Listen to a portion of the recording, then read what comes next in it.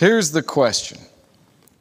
And the reason I didn't want us to open our Bibles just yet, because the answer is right there, and you won't have to think. I'm not looking for the correct answer. I am looking for all answers that we can come up with off the top of our head. All right. So, and what I'm going to do is I will write, as you shout answers at me, I will write them down. And the whole idea is that we'll kind of get the creative juices flowing and our paying attention juices going.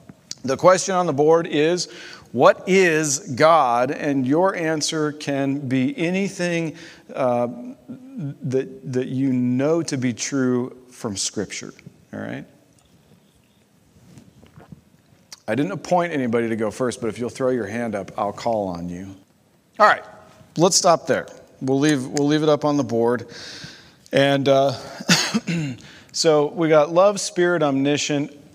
Somebody resisted the urge, and I appreciated it, to just rattle off the other two O's: omniscient, omnipresent, omnipotent, right? All powerful, all knowing, and everywhere.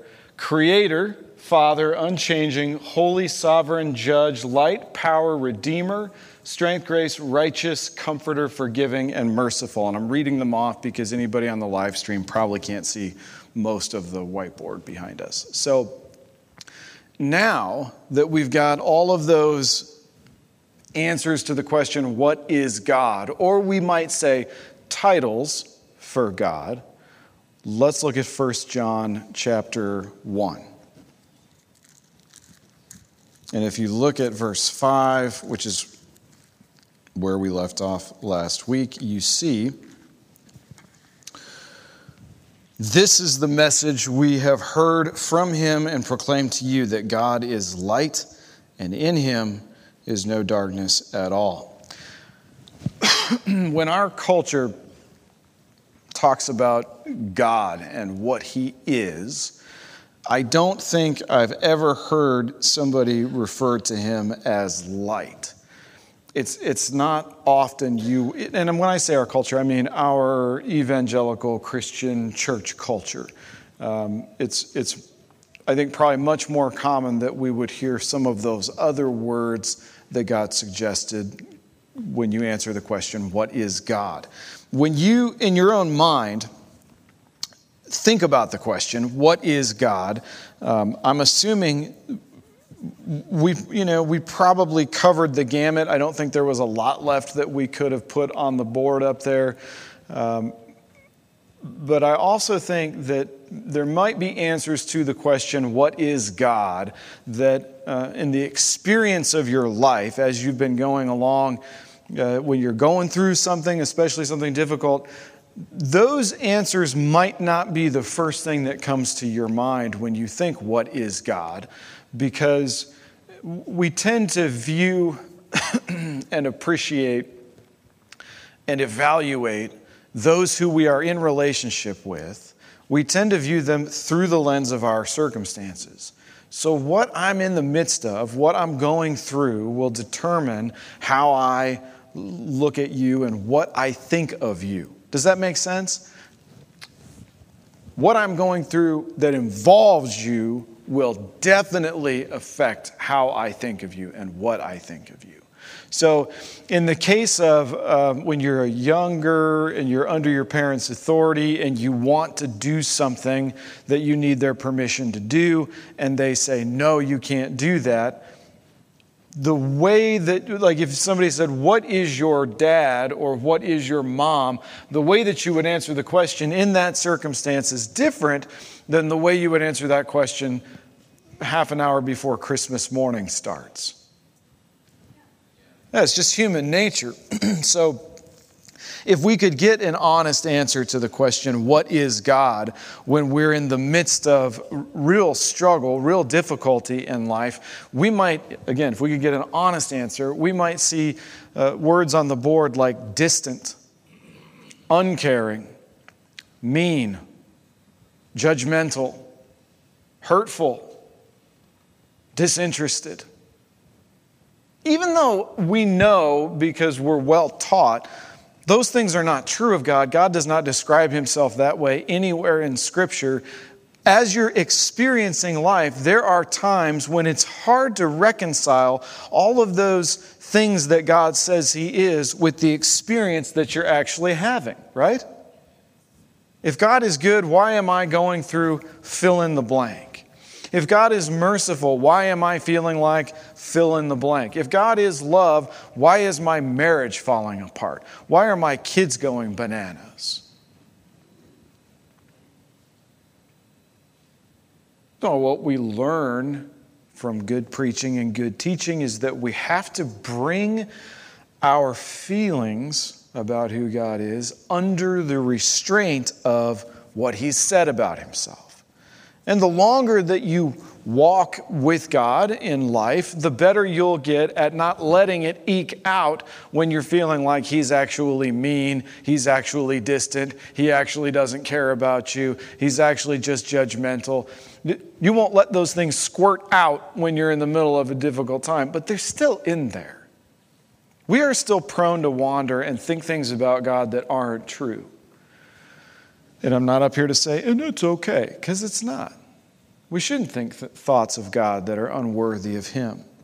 So John says, the message we've heard and we proclaim to you is that God is light and in Him is no darkness at all. So what do you do with frowning, dark providences in your life? That if He's sovereign, which we wrote it up there, He definitely decreed that dark circumstance in your life. What do you do with that? I think we have to understand what it means that God is light so that we rightly interpret our circumstances. John is teaching us that God is morally, ethically perfect and pure. Right? So let's look at some verses. 1 Timothy 6, 15 and 16. Or if you're taking notes, John 1, 4 and 5. And then John 3, 19 through 21. This is the one who dwells in unapproachable light. That's how the scriptures are describing God, who 1 John 1, 5 said, is light, and in Him there is no darkness. He dwells in unapproachable light. John 1, 4 and 5. All right, now this is different. This is saying in Jesus was life, and that life was the light of men. The light shines in the darkness, and the darkness has not overcome it. Is telling us again that because God is light and He dwells in unapproachable light, there is a direct link between the life that's found in Jesus Christ and the light that is God, who is morally and ethically perfect and pure. Are we okay? All right. John 3, 19, 20, and 21. The judgment is light came into the world. So clear once you have that in its context. So 1 John 1, 5, God is light. Right? In 1 Timothy, God dwells in unapproachable light. Then in the Gospel of John chapter 1, in Him was life, and life was the light of men. Shines in darkness, and the darkness hasn't overcome it. And then you have the judgment. Light came into the world. Moral, pure perfection came into the world in the person Jesus Christ. God wrapped Himself in flesh, and the light which is unapproachable, where He dwells, became a man. And it was the life that was the light of men.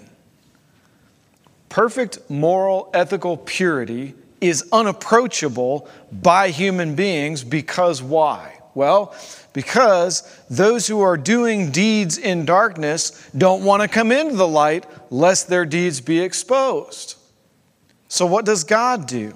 I mean, He could have shone light on the whole earth, exposed everyone's deeds, and then sat in completely righteous judgment over all of the sins of all of mankind forever.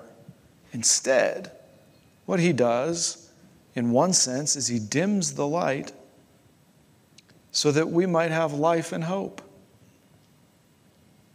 He takes perfect moral, ethical purity, wraps it in the same thing we're all made of, yet without sin, comes to earth and lives and loves and heals and cares for and provides for broken, sinful, evil humanity, that we might comprehend the light and embrace it by faith. So when John says, this is the message we heard from the beginning, that he is light, and in him is no darkness at all. The idea being communicated first positively, God is light, and then negatively, in him is no darkness at all, is one of God possessing absolute moral purity. When John tells us that God is light, he is establishing the eternal truth in our minds that God is morally perfect. The problem then emerges by contrast, and we see it in verse 6. So 1 John chapter 1, verse 6.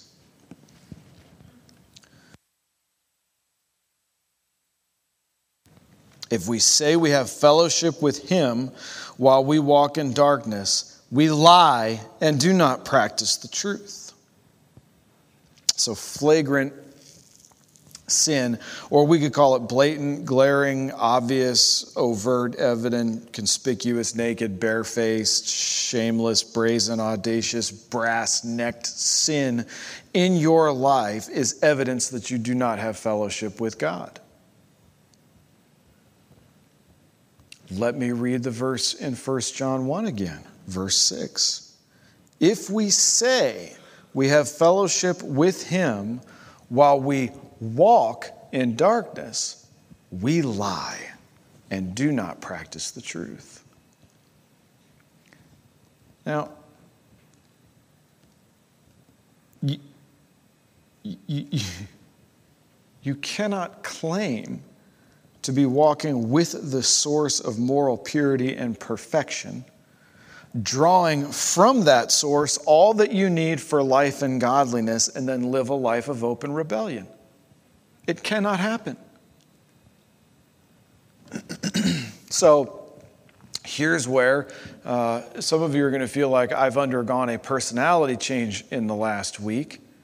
But this is where I would say, I think overall my preaching is pretty balanced. And I'm going to lean hard one direction one Sunday, and I'm going to lean hard another direction another Sunday, because the Bible does that. But if you are a sexually active teenager who's not married, you are lying if you think you have fellowship with God. If you're unfaithful to your spouse and you're just doing it, you are lying if you think you have fellowship with God. You don't. You can't. He dwells in unapproachable light. He is morally pure and ethically perfect. You do not get to live in flagrant open sin and claim that you are in the light. It's not possible. All right? Consider Proverbs 15:3. I'll just read it. I felt like there was too much time gap in having you all participate. Proverbs 15:3 says, "The eyes of the Lord are in every place, seeing the evil and the good." The eyes of the Lord are in every place, seeing the evil and the good. Think back to Galatians with me, if you were with us. And we're going to go back, not quite 2 years, but quite a ways. What does licentiousness do? And I realize if you weren't with us, I have to set the table first before we can eat. So let me do that real quick. The whole theme of Galatians is that righteousness does not come by accomplishing obedience to the law. That's not where righteousness comes from for us. Righteousness for the human being comes through faith in the person and work of Jesus Christ and the whole message of the gospel. We are brought into fellowship with God because of the atoning work of Jesus Christ. So, what happens, though, after you become a Christian, after you're in the fold, is you will find that you are at war with the remaining deeds of the flesh. So just because you became a Christian doesn't mean you now walk in moral perfection, but you battle. You do war against the desires of the flesh. You cannot just run in sin and it's no problem for you because you hate it. You want to do what's right. So the way Paul describes this in Romans 7 is, I find then this truth, that evil is present with me, the one who wants to do good. And the things that I want to do, I don't do them. And the things that I don't want to do, I do them. In Galatians, he puts it this way: so then, the Spirit wages war with the flesh. And that means that the Christian is somebody who now has two real desires that exist in them simultaneously. One to do evil, and the other one to be pleasing to God. What does licentiousness do? Licentiousness says, you can do whatever you want. It doesn't matter because Jesus died for sins, which removes the warfare and gives you freedom, quote unquote, to run in all kinds of evil and then wipe your mouth and say you've done no wrong because God will forgive me anyway. That's evil. You can't do that. There is no room in the gospel, in the authentic gospel, to do that. You will either seriously try to walk in obedience to what Jesus commanded, or you're lying about your relationship with God.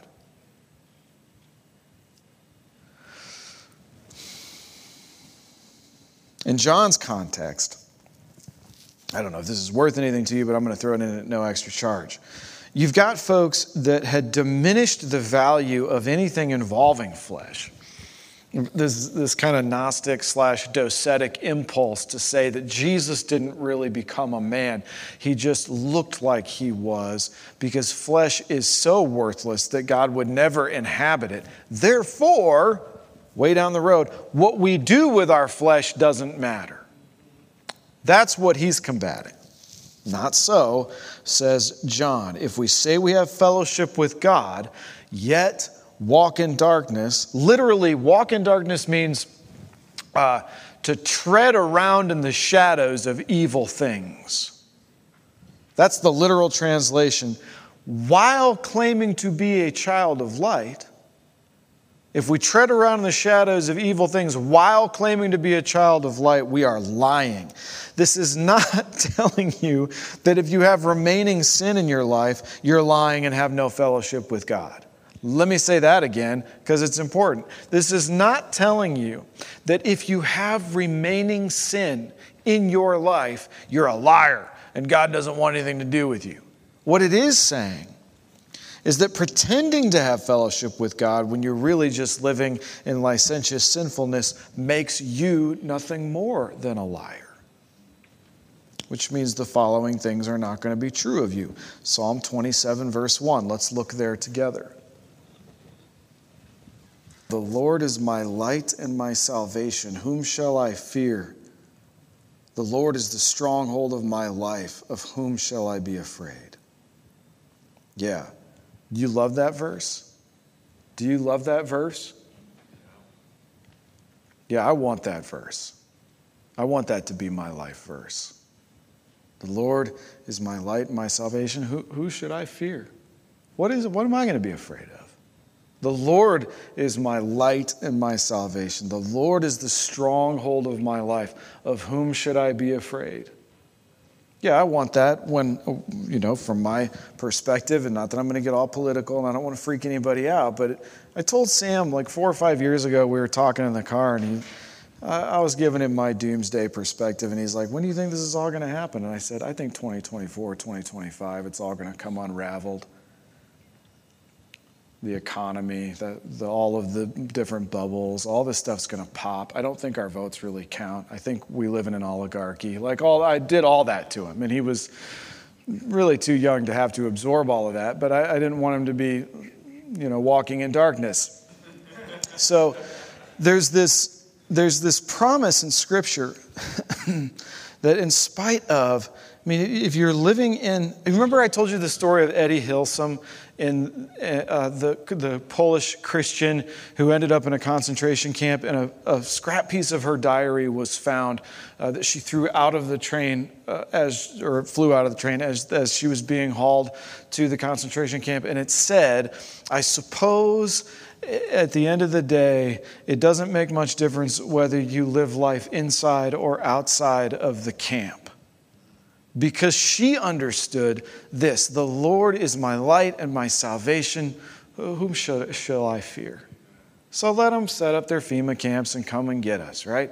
I love preppers. I do. I love you all with your hundreds of thousands of rounds of ammunition and your K rations and all that stuff. Good for you. But the real substance of why I'm not always in a bad mood gritching about the government is this: the Lord is my light and my salvation. Whom shall I fear? The Lord's the stronghold of my life. Of whom should I be afraid? He's appointed the day that I'm going to die and the manner of my death. I'm not going to sit and worry about that. Now, that takes discipline. And I want this verse to be my life verse. I didn't say it is. I want it to be. But here's the deal. If we say that we have fellowship with God, yet walk in darkness, we lie and do not practice the truth. Which means Psalm 27:1 is not true of you. If you are somebody who is living in, and it might be hidden away where nobody can see it, but it's still flagrant, open, sinful, brass-necked rebellion. If you're living in a way that is contrary to everything that God's commanded, you don't get to claim the promise of Psalm 27:1. And you will find, strangely enough, that your life is marked by a great deal of fear, anxiety, and worry. And you'll read verses like that and go, man, I wish that was true for me. In Psalm 36:9, the psalmist says, "For with you is the fountain of life. In your light do we see light." That's Psalm 36:9. "For with you is the fountain of life. In your light do we see light." Again, I want to properly, rightly evaluate things, right? So I don't watch the news, because if you've ever been in proximity to a news story, like you were part of whatever ends up in the news, you already know nothing that they portray is actually what happened. So, but we'll watch the news and be like, I can't believe that happened. It didn't. That's not at all what happened. It's just what they're portraying. And I'm not saying they're all liars. I'm not saying that. I'm just saying it's like the whole telephone game, right? We go around the room. By the time the message gets back, it's nothing remotely resembling what it started as. Okay, all that to say, if you want to rightly evaluate what's going on, you need to be in the light. You need to be walking with God. You need to be in fellowship with God. If you live in flagrant, open, sinful rebellion, your ability to properly understand what's happening around you is going to be diminished. I'm not going to say it's non-existent, but you're going to be handicapped in evaluating your marriage and having wisdom when it comes to dealing with your kids, with your grandkids, with your great-grandkids. If you're living in sin, you're diminished in your capacity to understand what's happening. For with you, with God, with Him, in fellowship with Him is life. And in your light do we see light. Outside of His light, what you see is confusion. And even a blind squirrel finds a nut now and then. Your ability to properly evaluate, prioritize, and engage with what's good and what makes for human flourishing will be diminished. Isaiah 9:2, "The people who walked in darkness have seen a great light. Those who dwelt in a land of deep darkness, on them has light shone." Not if you're in open rebellion to God. Do you get what I'm saying? You don't enjoy salvation if you're walking in disobedience and evil. You can't have it both ways. If you dwell in darkness, you've not experienced the light of salvation. In James 1:17, so we'll go New Testament, he says, every good gift, every perfect gift is from above, coming down from the Father of lights, with whom or in whom there is no variation or shifting shadow. And here's where everybody has to say amen. Because in seasons of your life, when you're walking in disobedience, when you're just in sin and you're like, I'll deal with it later, what you find is that your life is especially marked by variation and shadow and shifting. Everything becomes unstable when you're walking in wickedness. You don't enjoy this good gift and perfect gift coming down from the Father of lights, with whom there is no variation or shifting shadow, because you are the definition of variation and shifting shadow when you're walking in evil. So let's review. I guess what the point I'm trying to get across, and I'm sorry if I'm failing to do it, is that it's not a matter of this hypocrisy being forbidden. That's not what I'm trying to illuminate. It's unacceptable to be a hypocrite. That's not. I'm trying to say this hypocrisy is not possible.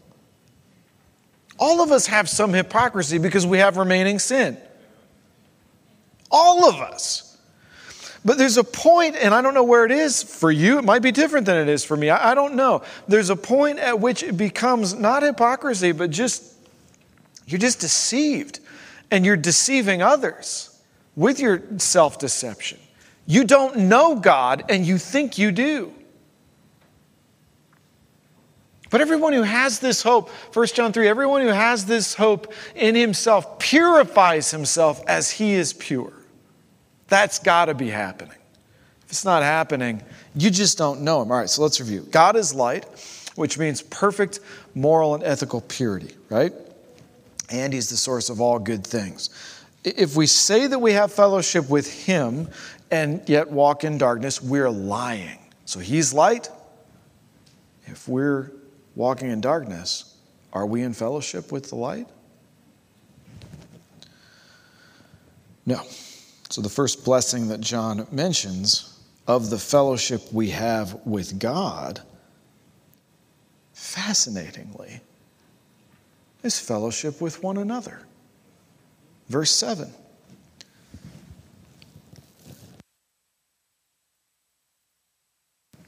If we walk in the light as he is in the light, we have fellowship with one another, and the blood of Jesus, his Son, cleanses us from all sin. It is not... All right. Let me try to say this as broadly as possible.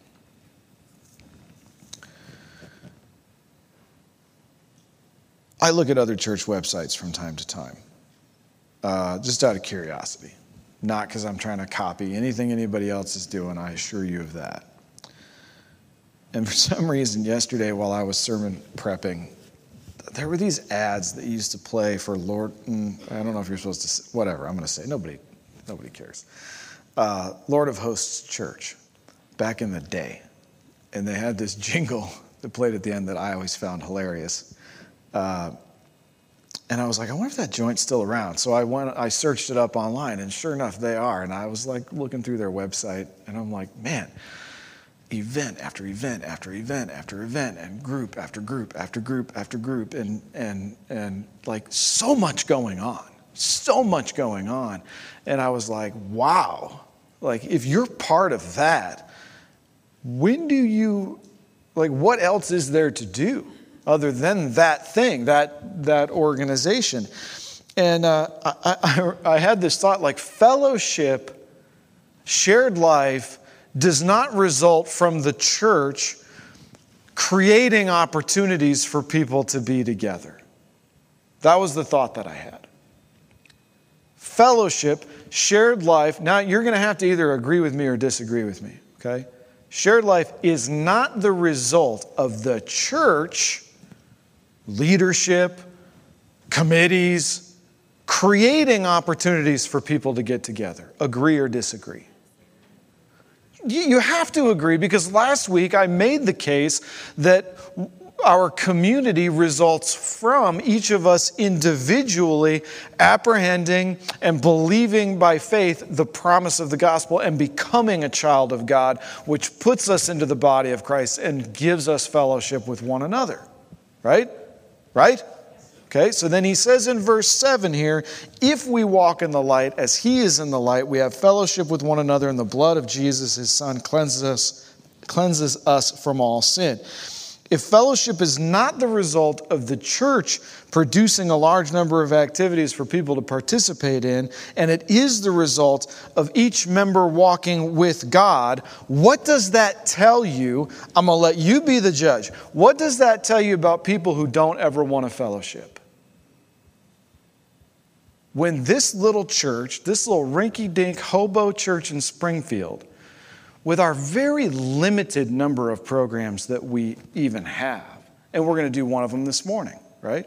Well, it might be afternoon by the time I get done, but we're supposed to have our brown bag Sunday. It's just bring something to eat and let's sit down for 15, 20 minutes after service and break bread together. And some of you routinely scatter. You don't want to be part of it.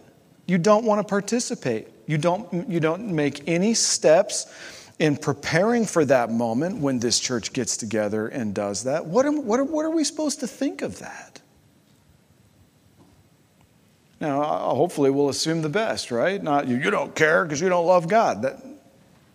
That's not what I'm going to think. But what message are you communicating when you can't be here? It's not a priority. What is that saying about your heart and your relationship with your Heavenly Father that you could kind of take or leave His people?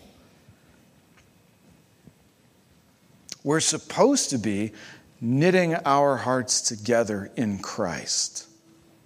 And I am not, look right at me, I am not about to program that.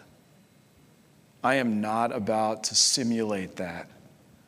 That is either going to happen because this church is made up of people who are walking in the light together, or it's not going to happen.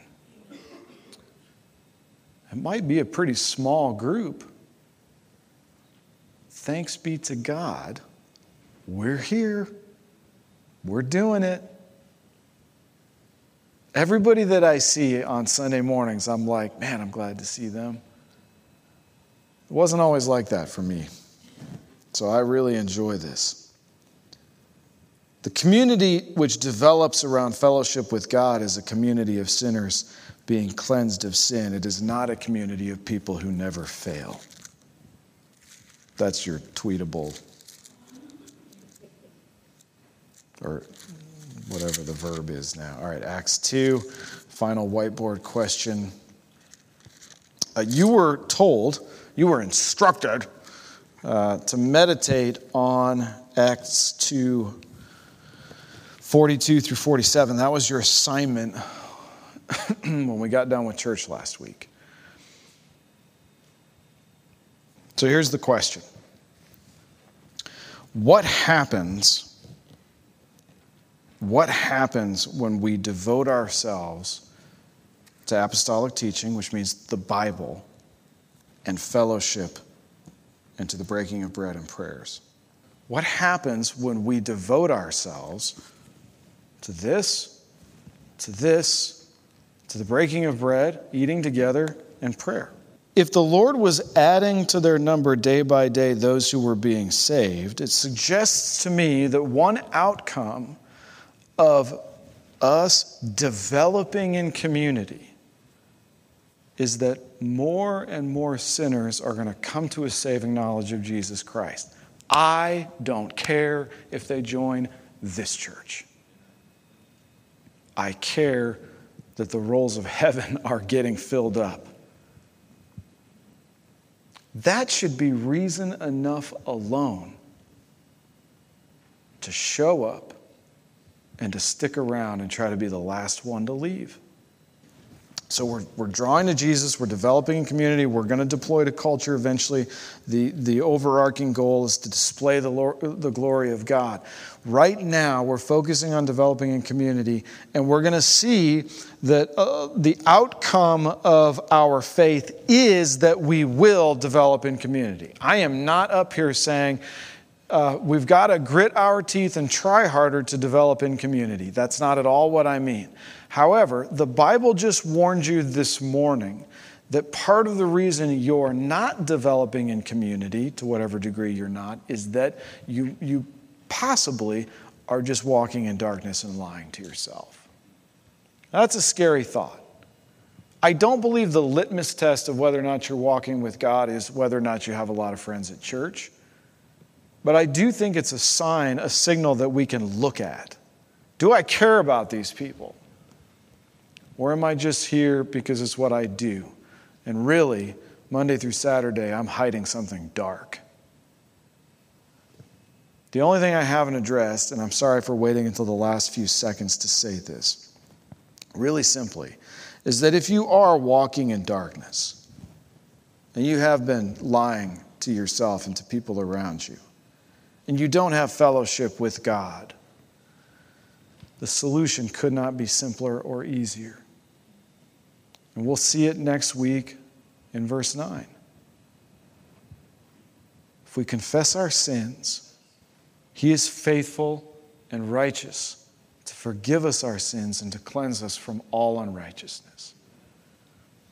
If you need to do that, you've got a few more minutes here before we head out there and sit down to have a little bit of programmed fellowship together. And I hope and I pray that you will. All right? Let's go to Him in prayer.